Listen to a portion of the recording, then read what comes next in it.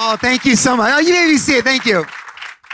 I just want to say I've never walked into a group and dealing with outreach and all this that is just so full of joy and smiles when I walked in this room. And usually it's not that way, but I mean they're nice, but you guys are just a different group. It's just such a joy, and I just want to. It's such an honor to have my dad with me here today. He was here at the conference, and I just grabbed him last minute and say, "Hey, could you join us in this session?" And like always, he has the most important gift that you can have in outreach, right? And that's the gift of inconvenience. It's a gift of, and that's why we're all here, because we want the gift of inconvenience, and or we want to learn how to deal with it. But and then I have my wife Caroline with me here today, and it's such a major part of the day-to-day operations of the Dream Center. And then in the back, and she'll step in to answer some questions that might be outside of our knowledge. Kelly Bradley, she runs the entire campus of the Dream Center, so everything that happens on that campus. She works with the whole structure of programs and rehabilitation programs, all that. And Mary Lee runs the network and oversees the network of the Dream Center. And of course, now with the ARC relationship, Tori, who has come in to really kind of help us carry the baton to the next phase of what God has for us. And so we're very excited about the future. We're very excited about what God's going to do in this session. And what we're going to do is I'm just going to take a few minutes, and my dad is going to open up a second, and then Caroline will share. And we're just going to talk a little bit about outreach. You know, one of the things I just want to start by saying is a lot of people ask the question, first of all, what is a Dream Center? And that is, it's a church that was built a little bit backwards. We came to L.A., and my dad, we got a building to start for the Assemblies of God to plant a church. And it was one of those churches that was a few weeks away from dying. It was almost a church that would be sold. We stepped in to try to save it, and we really didn't have a whole lot of time to think about it. We just moved in the direction of salvaging that church. And so when I got there, everything I tried to do to build a typical church didn't work, and we were left with nothing. I mean, not even a worship singer, a band member, nothing. All we had was a desk that we moved on the sidewalk, and a bag of groceries, and a phone, and that's where the ministry started, right there. So now today we house close to 800 people that live in our building every day, in our hospital that we purchased, a big old hospital on the Hollywood Freeway, about 800 people that live there. Everyone, there's a B-roll right there. Everybody lives there for free, and it's been taking 25 years to get to this place of getting all this done. But we have 275 people in drug and alcohol rehabilitation program, homeless families, homeless veterans, emancipated minors, human trafficking victims, just all these people who live in that building every single day. And so it's taken us 25 years. And I think the one secret I just want to share, that I really believe that God has given the Dream Center. So we are a place that gives people the luxury of time. Everything that we do at the Dream Center is built on the luxury of time. That's why we don't get too discouraged if we, in the ministry, about what is next, because we've given our life to the city. We've made a full commitment to give everything that we can to the heart of Los Angeles. And so the biggest mistake I made in ministry when I first started is I had a passion for everything and wanted to start everything overnight. And I've learned very quickly that there's, if you want to reach your city, you find one need and you do it well.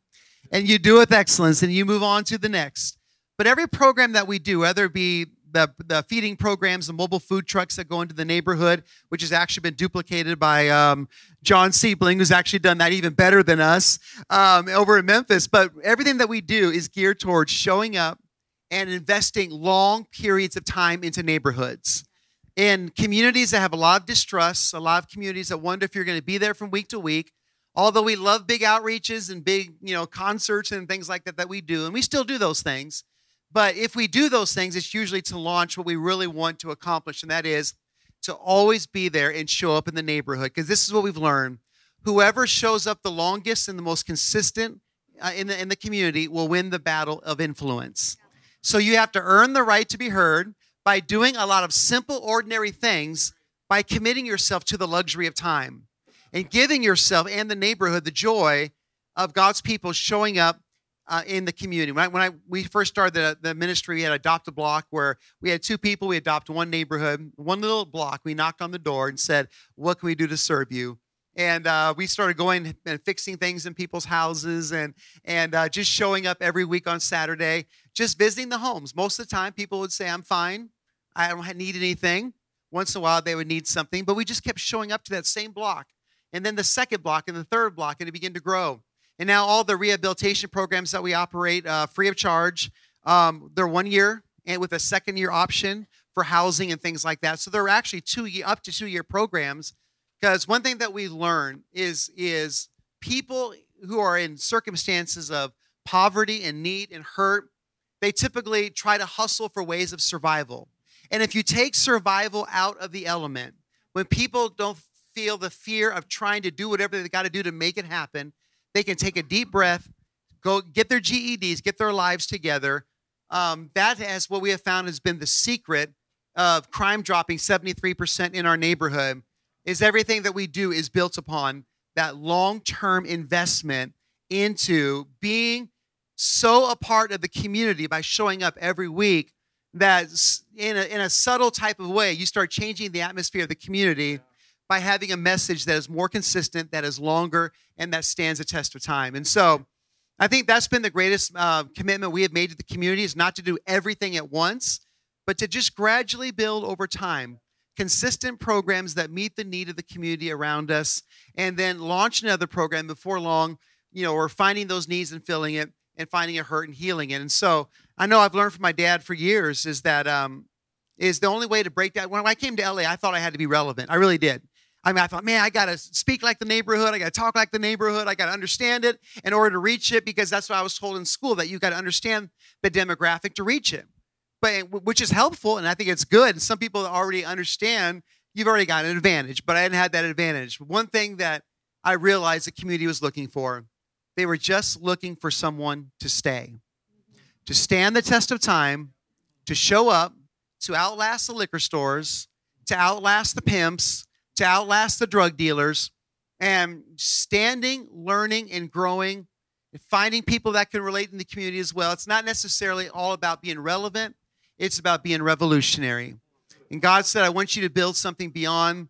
And so we've realized that that's not necessarily in the neighborhood I could relate, but one thing that we could do is that we could show them something they've never seen before, and that is a lifelong commitment. And I realize with the tremendous privilege that I've had, and I have, much like Joel Osteen said today, with the great privilege God gave me, he spoke to me, he said, the reason why I've given you 2 generations of great pastors before you is because I've given you responsibility and to use all the resources, all these great pastors here, like Pastor Jonathan Wiggins, one of the dearest friends you've ever had in ministry, and all these friends and family that we have. God spoke to me. He said, use it to give a voice to the boy who's up against a police car being arrested, who has no one to stand for him. Use it for the prisoners that need a place to go. And Kelly will tell you, in 1 month, we had 40 people that were sentenced to the Dream Center instead of a 10-year prison sentence. Much of the by the judges for 1 year in the Dream Center. Much of the prison reform that you've heard that just passed. Man was coming to my church by the name of Van Jones. Many of you seen him on CNN, Van Jones. Politically, I don't agree with everything that he says, but he showed up to my church. He kept shaking my hand at the back door, and I said, man, are you Van Jones from CNN? The anchor on there? And he said, yeah, I am. I said, man, thanks for coming to church. And he come down, worship the Lord at the front, and hearing testimonies.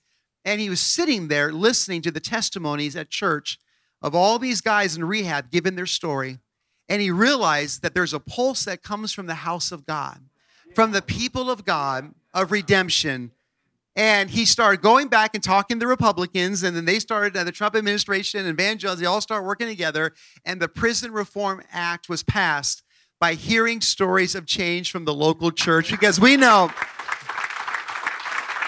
that staying the course of time, staying the course of time and outlasting everything has been the message. So whatever programs you start, and whatever the need in your community. And one thing about this session we don't want to do, we don't want you to think that the Dream Center is a perfect model.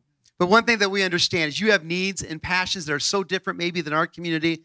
And just to step out, believe you can, and make an investment. A long-term investment is the most powerful message that you'll make in the community. So the one great secret of the Dream Center is to do a lot of things and never stop visiting those communities and stay rooted in those places and develop the luxury of time within your programs. Time breaks down so many walls as it helps us to reach communities for the glory of God. Well, I'm just along for the ride, actually. This was not a session that I was involved in. Since I'm here, Matthew said, come on, Dad, come and help us a little bit. But I want to tell you the real key that I see. When we went over there, it was tough at first. I mean, very tough. You have to realize that the Dream Center, well, the church, actually came out of the Azusa Street Revival. Our church was the first church that was built out of the Azusa Street Revival.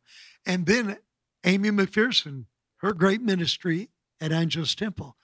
When we joined together, which, by the way, was unheard of in our denomination, for the Foursquare and the Assemblies of God, which were somewhat crossways, this brought them back together, and it brought unity. And I found out in the inner city that in the inner city, there's not a lot of competition among pastors. Right.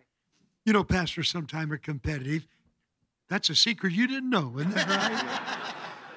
But there's something about people that are reaching hurting people and social needs.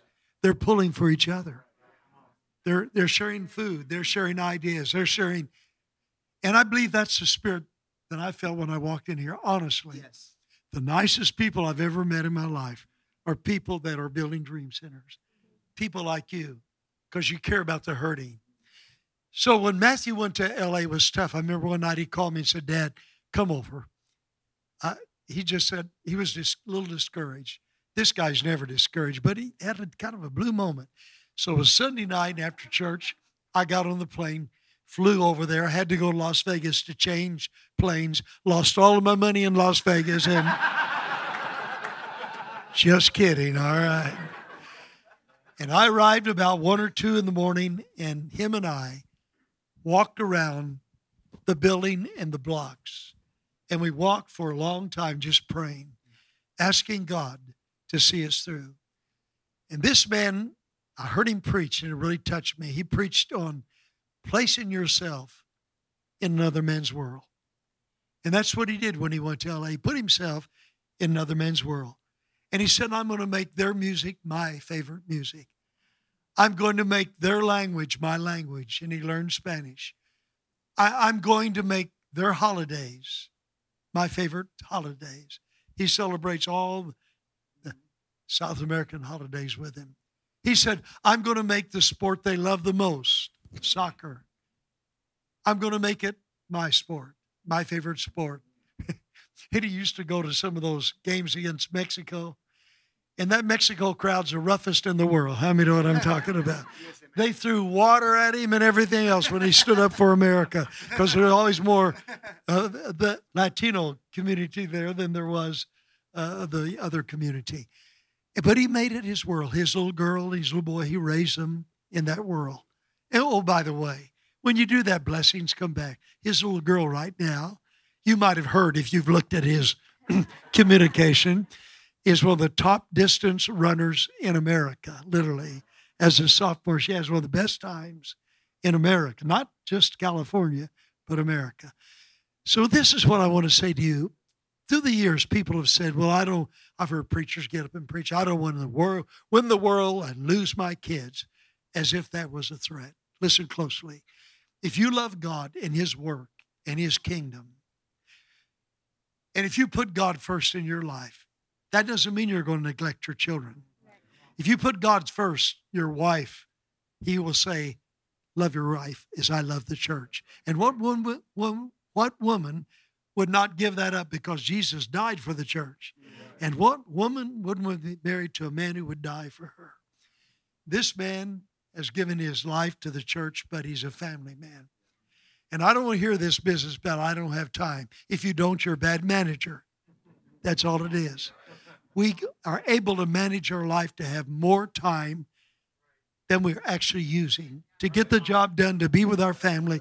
So don't give me that baloney. Amen? No. Manage your time. And this man, and I'm going to shut up here. The spirit of Joel Osteen has come upon me. Amen? But one of the greatest challenges you will face when I'm asked the question is, what's the greatest challenge? And the greatest challenge is a financial challenge. You stop and think of the Dream Center. We have, he said, 800 people living at the Dream Center. Nobody pays, have to be fed, clothed, housed. Human trafficking alone. A lot of people, when they hear about human trafficking, they get teary-eyed and they want to do it. They want to reach out to these poor little ladies. But let me tell you, you should never start a ministry because of the burden. Right. Because the burden comes and goes. About the time that you have a gang member, like Matthew did, put a gun to his head and say, I'm going to kill you and then kill myself because I'm dying with AIDS and I want to make a statement for AIDS. The burden goes out the window. How many of you know it? But the call will keep you going. When a gang member gives you a half of a peace sign, amen? And I'm not talking about the one-way sign either, amen? I'm talking. The burden will go, but the call of God will keep you. And the greatest challenge that I think we face is a financial challenge. How do you keep 800 people clothed, housed, $900,000 a month? It takes us to run the Dream Center. And if you'd ask me where the money comes from, I don't know, do you? A fish's mouth. Yeah. Someone said to me the other day, are the kids there selling drugs to support it? I thought, well, I never thought of that. Amen. This is definitely a street ministry session. Yes. And what happens here stays here. It doesn't leave, So you've got to make a commitment financially. And I just say this, not that you should do this, but Matthew and myself for the last 25 years, we've gone out and spoke at churches. And if we've spoken at your church, we asked them if they would just receive an offering. The pastor would receive an offering and sign it to the Dream Center and send it there.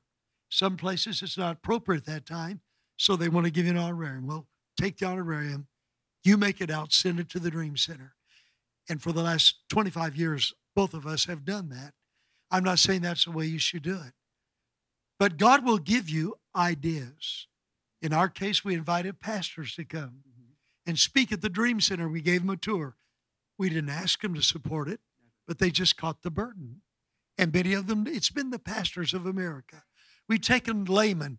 This guy gives tours almost many a week. He's told the story at the Dream Center so much, he's got to be sick of telling the story. But he keeps telling, and that's what you got to do. When God gives you a vision, you got to keep telling it and telling it and telling it to everybody, telling it to everybody, tell it to everybody. Let them know what the need is when you tell them what it is. And then God will provide provision for the vision. And I haven't got any magic wand. I know what Matthew's doing this week. You all know how I ran around the world. I ran from Phoenix to LA when I was 60 years of age. That's 436 miles, and I did about a marathon a day for 19 days, but it was walking and running. This maniac did it around the world, amen? But he was able to raise $1,600,000. It almost killed him, but he did it. And this week, I'm going out there I'm going to do 1 hour, but what are you doing this week, Matthew? Shooting free throws for 24 straight hours, as well as the whole LA community. We're going to make $52,000, which is a good fundraiser for you guys. $52,000. Find out what the number of homelessness in your city. Decide to shoot free throws for 24 hours and get your whole community to come out and do it together. So it's going to be a really cool campaign. Yes. By the way, if anybody'd like to support Matthew on his free throws, yes, we will not argue with you. Amen. Thank God, we will not. But he's doing that. He did that before and raised $750,000. Yeah. Oh, yeah. No, it was $1 million, $2 million, $2 million, $3 million. Right. One man gave him $1 million. Amen. And God will provide vision for the vision. I told that dream and preached at churches, and some of them I got $1,000, and some of them I got over $100,000. But you just tell the dream, and God will supply that dream. But there is provision for the vision. I found out years ago that you never have the money to start the ministry.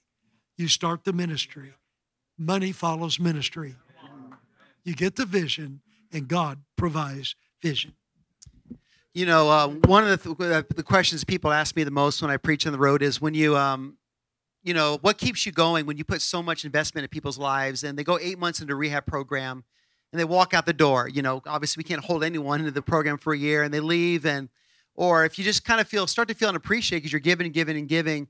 What my dad taught me years ago is just do everything that you can in your life unto the Lord. And whatever you get from man is a bonus.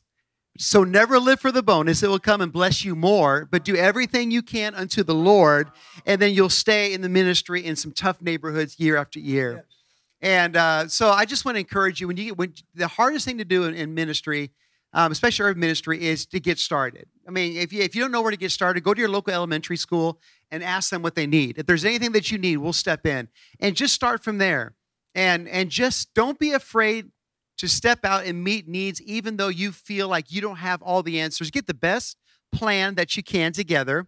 Get the best minds that you can if you have a heart to reach out, and then just go and never get tired of telling the vision and learn and figure it out along the way. And so Caroline's going to speak. Then we're going to ask Kelly to, yes. Before we get to that, some of them wondering how they can start. You'll say, we have no building. We have no provision. Let me tell you how one thing you can do. You can buy a house. And when you get drug in, people saved, open up that house. People will give you houses in town. Some of them give away if they know what you're trying to do. And put somebody in charge of that house to take care of those people that are coming out of drugs. I know a guy did that. And then he also found it needed help girls that were coming out of human trafficking. Someone gave him a house for that. And he put a lady in there, and he had a second one. He ended up with about 7 houses. Every time he found a need and people were saved and came out of them, he rehabbed them in one of those houses. And he had 7 houses with different needs in every one of them. And we eventually did that before we had a Dream Center. And we ended up, 14 houses. And that's what we did when they got saved. We put them in a house. So you can start smaller. You know, ARC has all kinds of Dream Centers. I think the local place here, they have one for doctors. So, yeah, some with no housing, just other programs. Yeah, school programs. After school. But there are many ways you can. And I want to hear from Caroline, but I had to kind of inject that. Yeah, you know, when I went to Bradenton, Florida, and I saw Pastor Bizet's Dream Center, it was unbelievable. But their whole thing is after school. And their one great passion is to do after school programs very, very well. And I was there, and I was just inspired. What I saw there is, you know, when you come to the Dream Center in LA and you see, you know, the housing component. So every community is different, and housing might be the thing that you're really interested in, and we can tell you how to do that. Or it might just be other type of thing, feeding programs, outreach programs. But God's going to give you a pulse for your city in the way that it relates to your community. And so Caroline's the one who knows everything about what really goes on in the Dream Center anyways. But well, thank you so much for being here. Thank you for sharing our passion and seeing ministry in the same way. And it's just so exciting when you're in a group like this to know how much God is doing and how much God is speaking to his children to make a difference. And I know that you see it the same way. You know, we know the one who could set the captives free. We know how powerful God's word and his presence. And I always think people ask us, you know, how do you set up your programs when you take in such broken people with such histories? How can you believe it? But we've seen it time and time again. You create a space for people to hear God's word and be in his presence, and God does it, right? The pressure's off of us. It's all about God. We're just creating that space for him. So with that, though, I am so excited about this new partnership with ARC and where we're heading. And it got fire under our feet to hurry up and get ourselves properly branded. And for those of you who have started Dream Centers along the way before we were properly branded, I'm sincerely sorry that we didn't have more resources to help you get started in all that you're doing, but we're trying to fix that now so that, like Joel Osteen was saying, that he started at the 40-year mark based on what his dad had created. And so we're hoping that as we finish this package for you and hopefully take a lot of your questions away and maybe prevent some of the mistakes that we made, you start at the 25-year mark, because the Dream Center turns 25 this September. Can you believe it? And so yeah, we're still in the midst of creating everything, creating all of the manuals, giving you the step-by-step how to do it, and then also create all of the I'm learning all these new terms and stuff, but all your marketing and media needs, your website needs, again, to hand you a package to be like, here, I hope we take all that guesswork away just to make you that much stronger and faster in all that you're doing. So be ready for that. Expect that to come out, roll out soon. And there'll be options for you if you're not looking to start a whole entire Dream Center, but you want to take elements and expressions of the Dream Center, maybe do one or two of the types of ministries that we do. We'll have elements of that for you as well. And so I'm really, really excited about where we're heading as a Dream Center. You know, when Tommy and Matthew started the Dream Center 25 years ago, they didn't realize how much it would catch on like wildfire. And I love my father-in-law's heart because with his pastor schools over the 4 decades. 4 decades. Age as well. Yeah. You know, his heart was always, you like what I'm doing, you see what I'm doing, you want to take it? This is awesome. This is God's work. Go take it and run with it. And I love that heart. That's the right heart because this is the work of God. We can't take ownership of it. And I love that.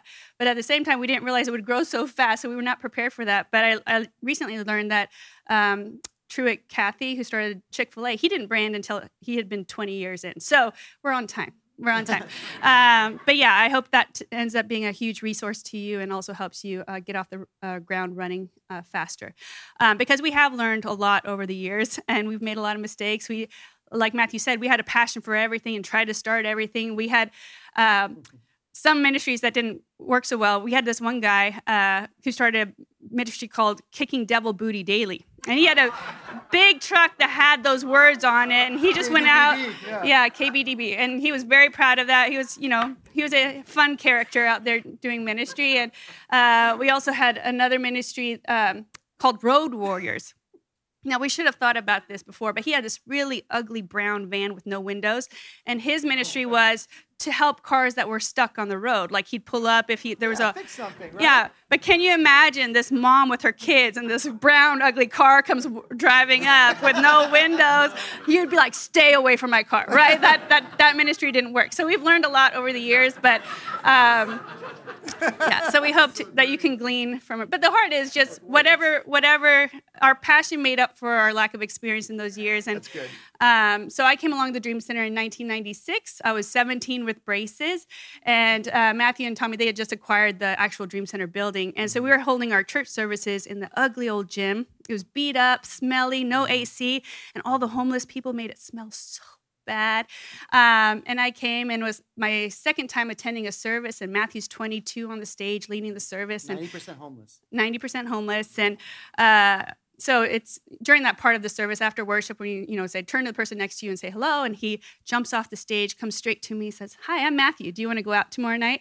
Yeah.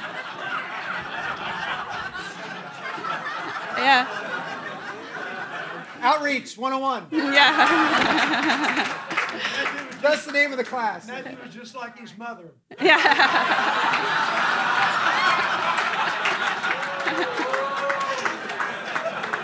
It took me like 5 years after I married. I'm like, wait, I wonder if he did that a lot. Yeah. So anyways, slim pickings with all the homeless, and I was the one little blonde sticking out. You're much better than that. Give yourself more credit. Thank you. But anyways, and I want to encourage you with this, is that I had a huge passion for God, and I wanted to serve God so desperately, but I did not have an outlet for it. I knew I was not a senior pastor, and I didn't want to be a secretary. I wanted a place to be used of God, and when you create these outreaches, you are bringing out the purpose behind all the people who are around you, and people are desperately looking to be used of God, and you're creating that vehicle for them. And so everywhere that we've seen, when people get a taste of ministry outreach, they get hooked. They can't wait to go back out there and do it again. And so don't fear that you're not going to have the army that you need to accomplish what you need to do again. And what's beautiful about outreach for everybody. There's, for those who love to talk to people who've never met a stranger, there's something for them. But those who are maybe more shy but still want to be used by God, they can bag the food. You know what I mean? And that's what's beautiful. Everyone gets to be the hands and feet of Jesus. And so back when I was 18, I started our mobile food banks. And that was because at the time we had a food bank on campus, but people in need had to come to us. But we got a call from a social worker who said there was a family in need of food. And so I took some of them to that apartment. And it was a rundown, smelly apartment. And I walked in. It was a mom with 8 kids. She was just about 25. And you could tell the kids had different fathers. And they were just in their underwear and diapers. And as soon as we walked in, the kids jumped in our arms and started eating raw zucchini. I thought, oh, how hungry are these kids? They're eating raw zucchini. And it was in that moment when I was face to face with a hungry child that I knew just how passionate I was about making a difference in this area. And so, like I'd watched those very sad commercials about the kids starving around the world, and they bring me to tears, but not to action.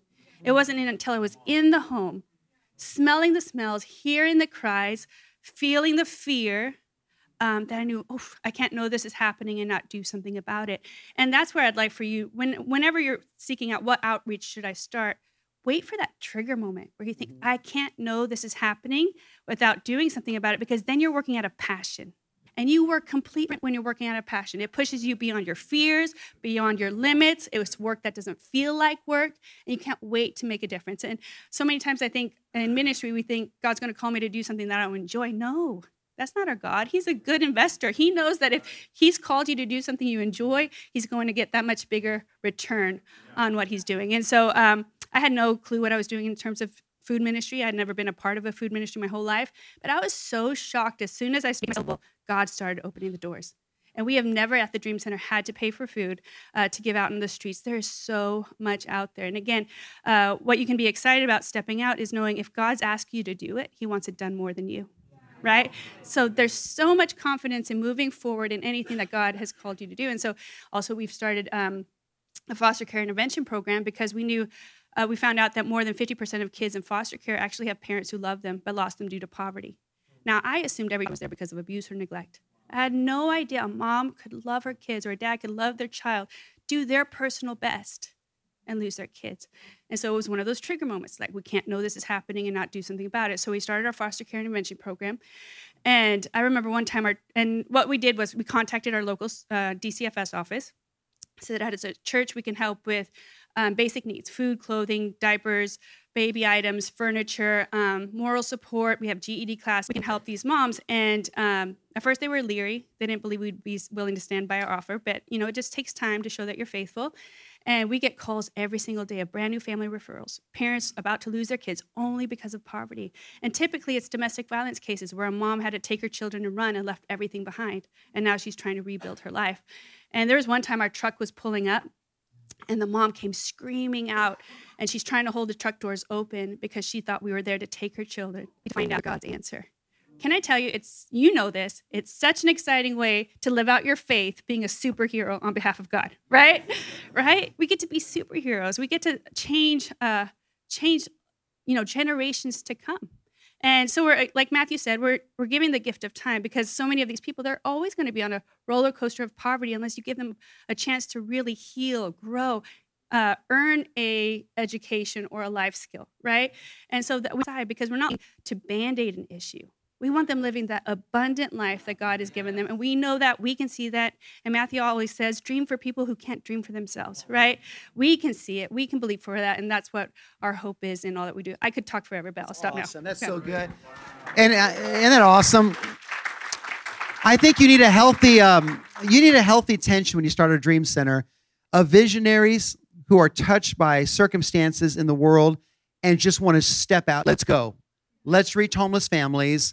And let's start, and let's figure out a way to go. And then you need a ministry committee when you start of people who help the visionary understand that you need details to really help people. Like for me, for example, I'm like, let's take in, because I spent 48 hours on Skid Row living homeless. And I saw families and children. It was the most alarming experience of my life, spending 2 days homeless on Skid Row to understand what was really going on in my city.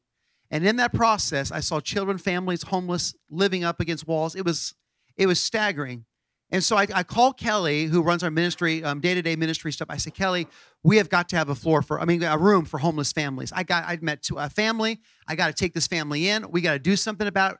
And we wanted to start it 2 years down the road, but the need just gripped my heart. I said, can we start the family program like immediately? She's like, when? I'm like, in the 4 hours.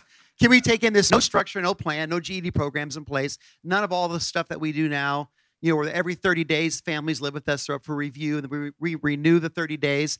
if they're getting their kids in school and doing all the things, they can stay as long as they need to, as long as they're passing these checkpoints of being a responsible parent.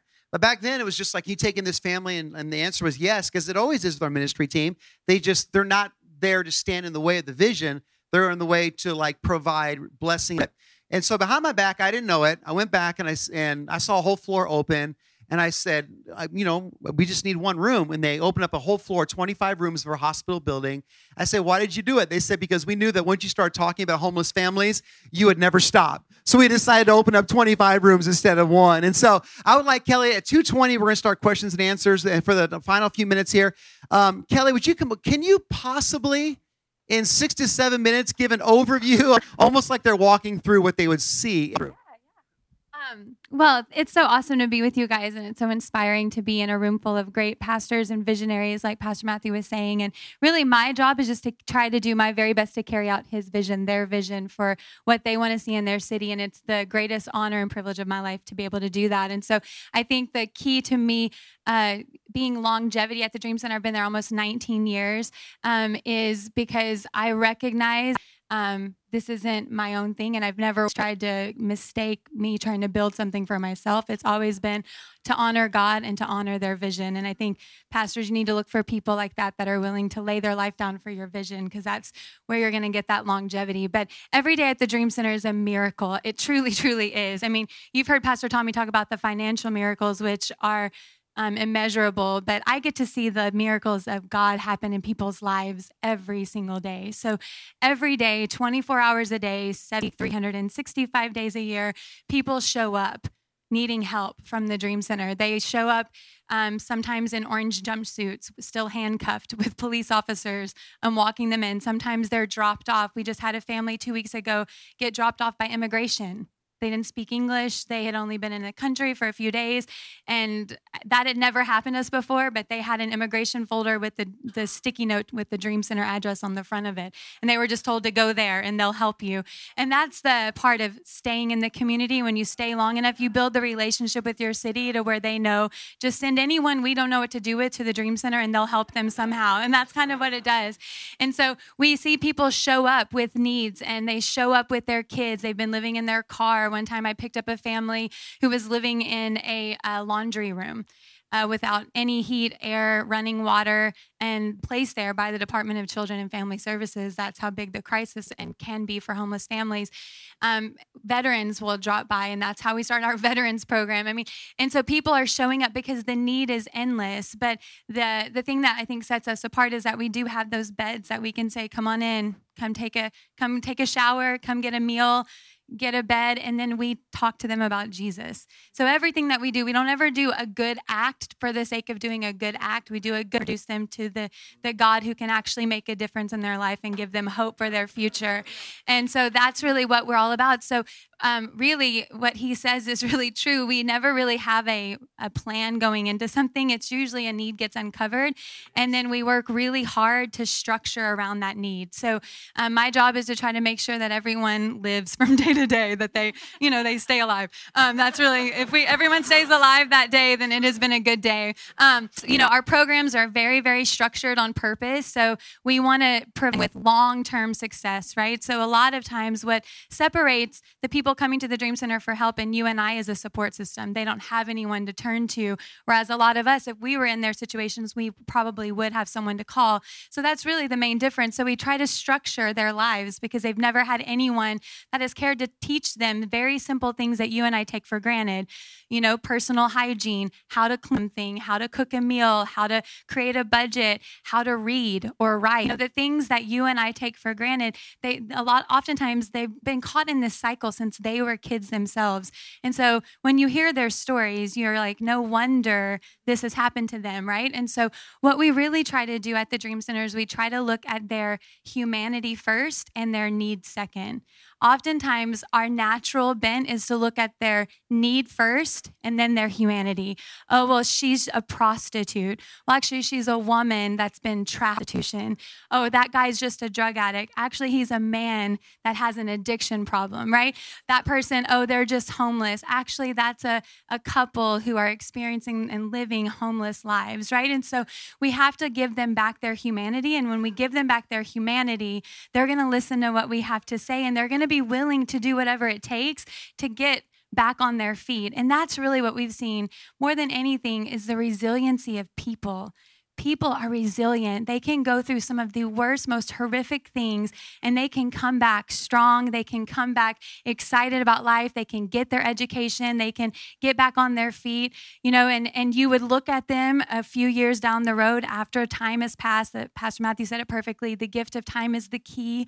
You cannot expect people to change overnight or in 30 days, 90 days. That will not work. But you look at them 2 or 3 years down the road, and you don't even remember what they were like when they first came in. The transformation is amazing. And it's because you've taken the time to give them structure, to give them boundaries, to give them, kind of like a set of rules of life, not just for the sake of rules, and there's consequences, and we're not afraid to dismiss someone. We're not afraid to say, you know what, you can't do that and stay here. We're not afraid, because we have to realize we can't help everyone. So we've got to make sure my most important jobs is to be the best steward of those 555 beds of people that are receiving free help from the Dream Center.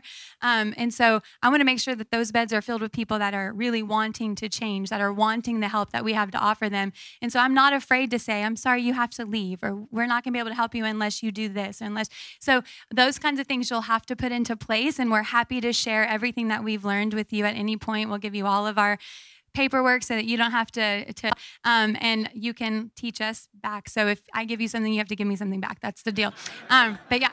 And we have teams that come out and serve. We have individuals that come. We've even had staff people even shadowed our rehab programs for a day or two and find out like what it's like to get the regular flow of the recovery program. So all of that, yes. I was just going to say so many really funny stories coming out of these. She was saying some things that triggered some thoughts. We had a pregnant woman selling her urine because that's a thing that they do. You get tests, if you're pregnant.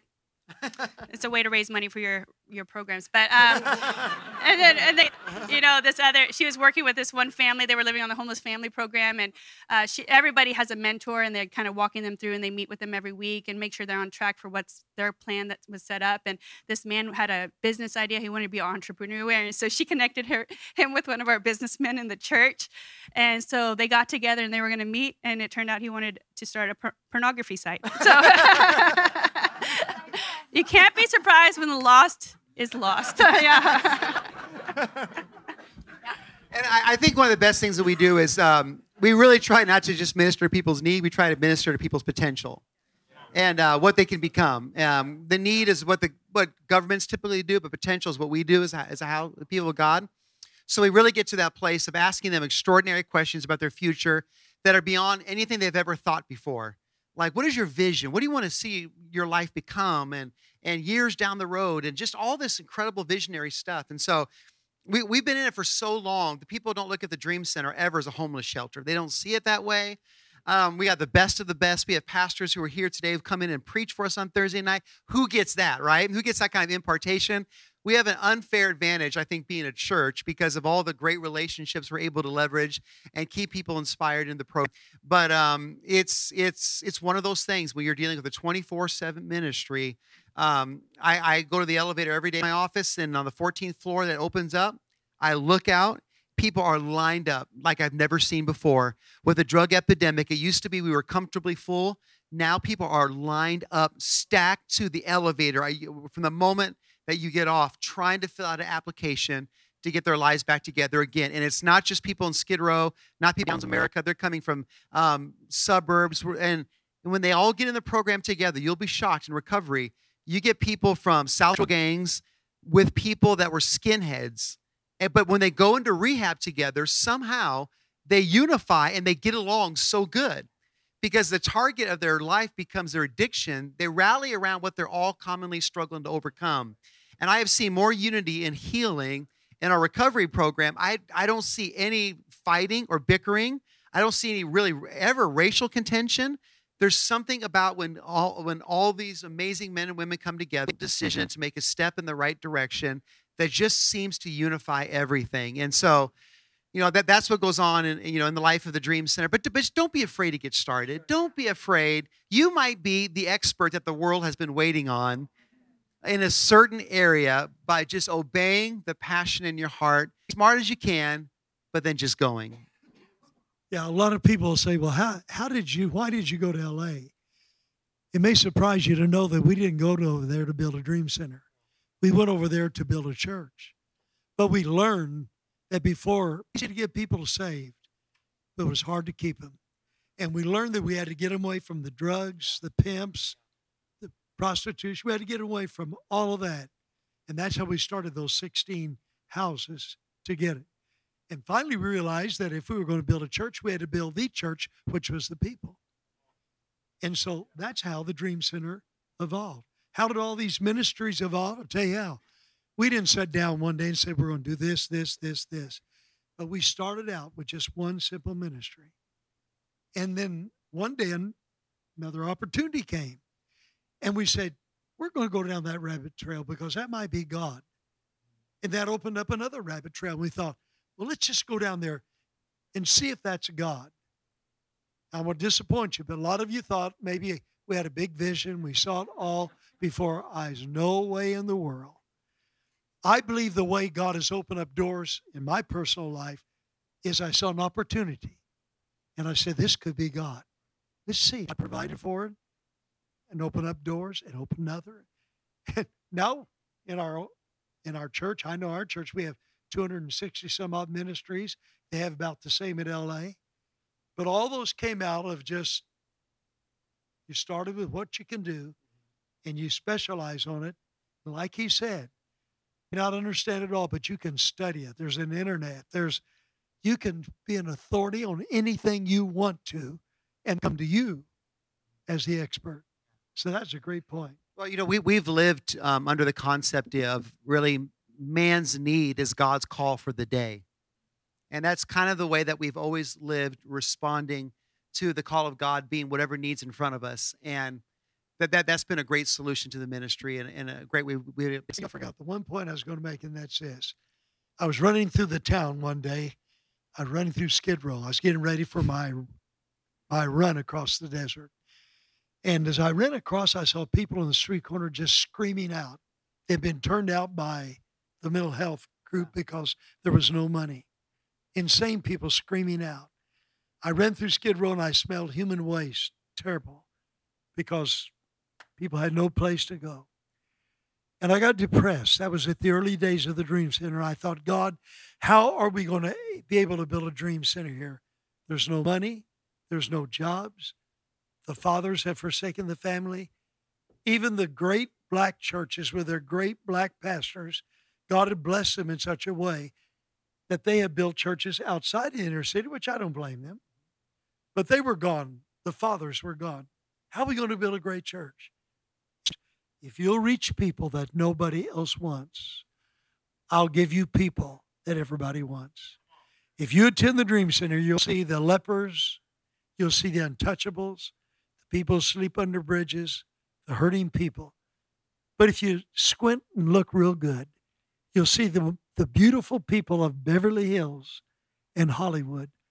More of these celebrities come to the Dream Center than any church in town because by finding needs and filling them. I'm telling you, God will send you what you need because the world's tired of the superficial.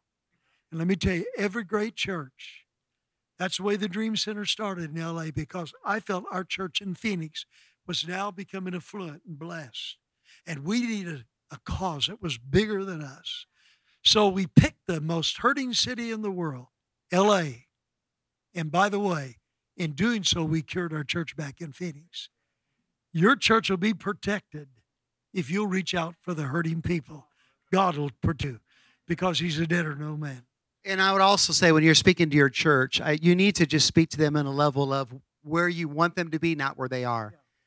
So when you stand up and talk to them at church, don't say things like at the congregation, like, man, we just need to love people more. Just tell them I'm so glad that we're a church that welcomes people. I'm so glad that we love gang members in our church. I'm so glad that we're not, maybe like others who would just kind of close our hearts off to people and try to segregate different communities, not bring people into the house of God.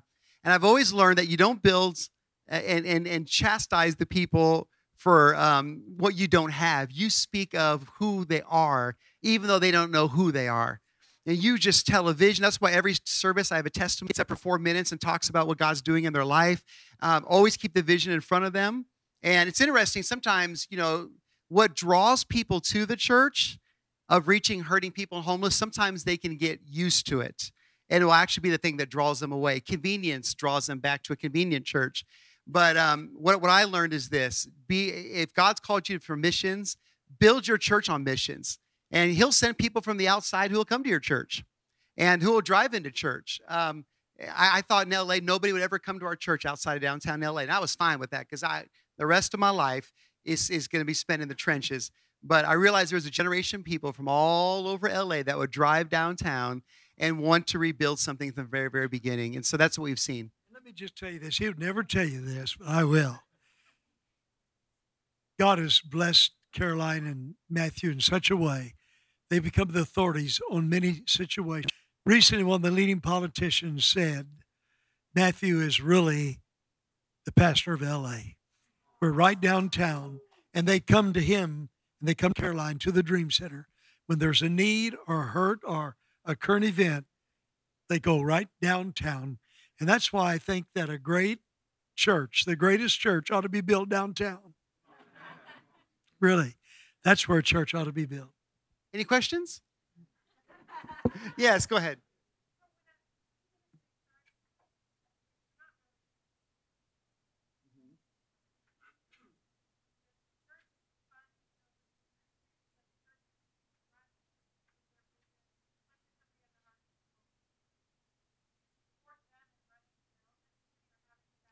Well, if it's a ministry you're already running in your church, obviously you don't want to duplicate it. But if it's something that you're not doing, as a pastor, I have the luxury of sending it to the ministry committee to find out how we can make it work.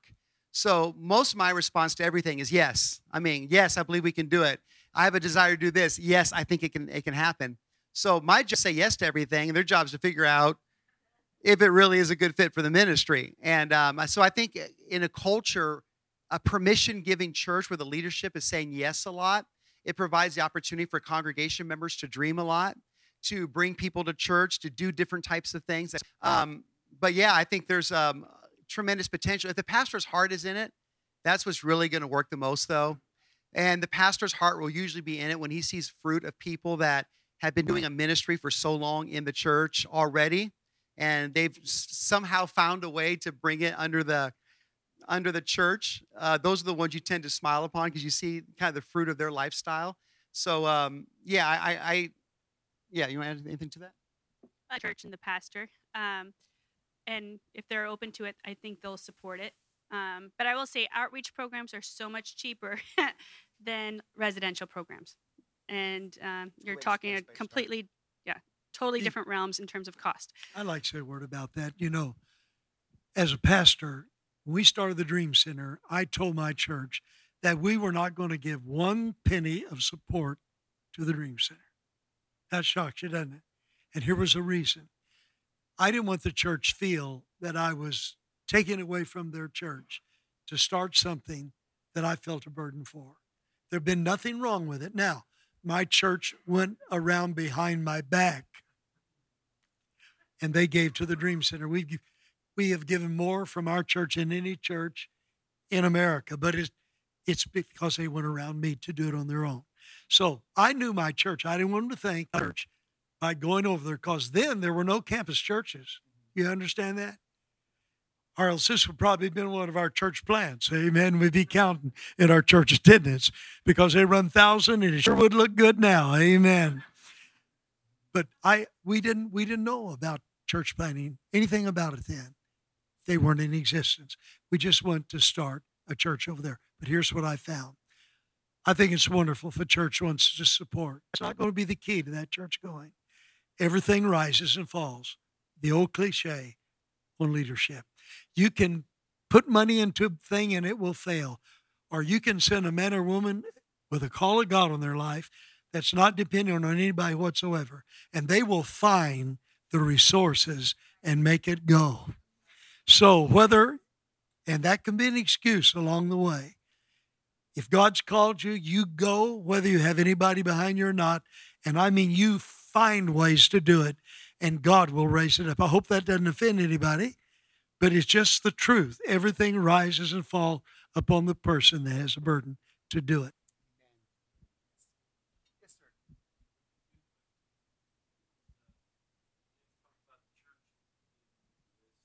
That's great. But what about are there grants that you've been able to tie into, and is there like a site or some resource that we could look at to be able to find out what's there to leverage? Yeah, we do have a grants department that fills out grants all year long. The thing and they're great, and a lot of people with big foundations, they give as a grant. So yes, you'll want to put that in place. And again, when we create of these kinds of opportunities? Yes. Yes. And then they're very specific, and every grant is going to have to be written in such a specific way based on that one grant and what they're looking for, which is why it takes full-time staff to accomplish that. And the thing with grants too, they might say yes to file it. You'll get an answer in 3-4 months if it's a yes or no, and then it'll take another 6 months to get that money. So It's a volume game. it's a volume. The more you write, the more, with anything, for every 10 you get a 1 yes or something like that. But don't quote me. Where can we find that list? Just Google nonprofit grants. Oh, okay. And it'll pop up. You're just going to want to look and see because as a faith-based organization, you may not qualify for a lot of grants. So you're going to have to look for grants specifically friendly to Walmart, faith-based Chick-fil-A. organizations. Mm-hmm. One of the things about grants too is some of the best grants that come in are people in your church who know somebody who has a foundation. We can shoot in the dark into every company that has a foundation and just find out what their values are. For example, Chick-fil-A has a set of foster care, all that. So if you have ministry in that direction, you go to that, or Walmart, different places. So you can literally find any single corporation that has a foundation. And if what you do, vibes with it, then you send it. But the best ones are always the ones that you know of a friend or a family who has a small business and a connection to a grant, who's already got a foot in the door in that department. So we used to go the shotgun approach to many grants to now we're in the position of peer-to-peer fundraising, of finding people that we know who have connections into these companies that become a much better usage of your time than firing away 300 and hope to get 3. And I found that some of the worst grants that you can get are from the government. That's true. I went to Washington, D.C., and I lobbied with a lobbyist, and I went from senator to senator, and we got a grant for $400,000. But they required so many employees, their employees, and we had to pay them the highest wages. When it came down to it, there was no money, and it wasn't worth the hassle. And sometimes they put restrictions on whether they can preach the gospel. There are some that will let you do it, but I would say the best ones are those. And the individuals that you find in your city that you take down and you give them a tour and you walk them through, those usually are the ones that pan out the best. Yeah, just watch for the reputation of companies and what they value. And if anything you do is in line with that, then I would just go after it. Okay. And then my other question is there a conference or something that you would suggest sending a director of a center like this Well, to? I think we have something better than that. We have our short-term missions, and that's an entire week. People can come and experience and live at the Dream Center. If you are sending a director and not like a youth group, volunteer team, I believe would really be able to help you. Is also part of where we're going with the network is actually going to help people to accomplish that on a very practical way, where they will just learn one thing if they're passionate about it, or learn 2 things about it, or be a full-fledged Dream Center. So that is going to be happening very, very quickly, and in partnership, you'll hear a little bit more down the pipeline. But in the meantime, that's not to say that if you don't give us a call and send someone down there, we would be honored to have them on the floors 2 days until the formula is set up. We've been operating this way for so long, so we'll keep doing it. But we would love to be able to have someone come down from your ministry and just spend some time with us. That's what I'm telling you. That's where it's going to happen. And by the way, you may not know, but all these dream centers that we have, between 300 of them that we know of, are people that came on a short-term vision, caught the vision, just saw it, and went back and did it. And this is what you find out. You don't have to convince people, especially young people, that that's what they should do. There's something in them. They want to do it. They just want to do it. All you got to do is just, like Caroline said, create space for them to serve. Anybody else? How can we learn more about this emerging network that you're creating? Is there like an email you can get on? Yes. Tori, please. Hi, you can email me, ttownley@dreamcenter.org or dcnetwork@dreamcenter.org. We have a flyer at the booth. We have a Dream Center booth down by the theater. So come see us. And we've been actually taking close to a year putting everything together for the first time in our life, almost a year of effort into having every program in place to where we can really function. So we've never taken much time on anything. So Grants and the fundraising and all of that information on that. So what was the moment that you guys transitioned from maybe multiple houses, different facilities to the hospital? Like what brought that moment about? Well, the hospital, what brought about that was we came after a very tough time in LA. We had the earthquake and the riots, and there was a lot of devastation in the city as far as, uncertainty. And what happened was people were leaving LA at that time. It was actually one of the first times people were leaving the city. And so we saw a for sale sign on the building, and we seized the opportunity to kind of come in a time where people were leaving. And when we saw that hospital, it's an amazing story. The Catholic Church owned it. They were going to sell it to Paramount for $16 million. They sold it to us for $3.9 million instead because they wanted to leave behind a legacy of serving. And I really believe that God used our church. At that time, there was a lot of horrible things going on. There were the police department was going in, breaking the legs of gang members. They were going in, hiring these people literally to do torture and things. It was unrest between the police, unrest between the neighborhood. And God just sent us there right in the middle of a very difficult time to bridge the gap in that community in a way that we've never seen really kind of justice prevail. And so there will be times in moments, there will be moments of economies that tend to drop or people stop investing. Like, for example, Doug Garasek, a good friend that I know in Ohio now, he's in the Rust Belt, and a lot of things are folding up. And now he's going in, and he's getting as much property as he can to start dream centers in a moment where there's great vulnerability and openness. And so that's when we seized in on the opportunity to buy a big building during a time where a lot of people were uncertain and scared to invest. That's the really great time to come on in. All right, guys, we'll run out of time here, but has this been good? Yeah. All right, it's been incredible. And so we're just grateful for these guys and just the investment you've made, not only just in the network, but also in so many churches all across the United States, and especially us here at Highlands. We're just grateful for you guys. And so I'm going to ask Brother Tommy if you'll just close us in prayer. Would you just pray over these guys as they go out to start new ministries and make a difference? Yes. Our precious Heavenly Father, I thank you so much for people that have a heart for God, a heart for the hurting. God, you were always moved when people's hearts were touched with compassion. And Lord, I remember several years ago when talking to Brother Oral Robert, come and visit me for a week every year. And he told me one time that he always had greater miracles when he was moved with compassion than when he wasn't. That was when he had the greatest miracles. And Father, we know that you were moved with compassion as you looked over the city. And you saw them as sheep without a shepherd. In our cities, that's where they are right now. They're without shepherds. They're without fathers. They're without leadership. But God, you've raised up a group of people here at this place that want to do something for you, that want to alleviate human suffering, that want to reach out and help people that are in dire need. And I pray, dear God, that you'll give them witty inventions and great ideas. I pray, dear God, that you will send people into their lives that are able to help them with this vision. But most of all, Lord, I pray that you will anoint them with a soul anointing, that when they go into that neighborhood, God, they take with them an oar of the power of God that is there to set the captive free. We thank you for this great group of people and for the joy of meeting them today.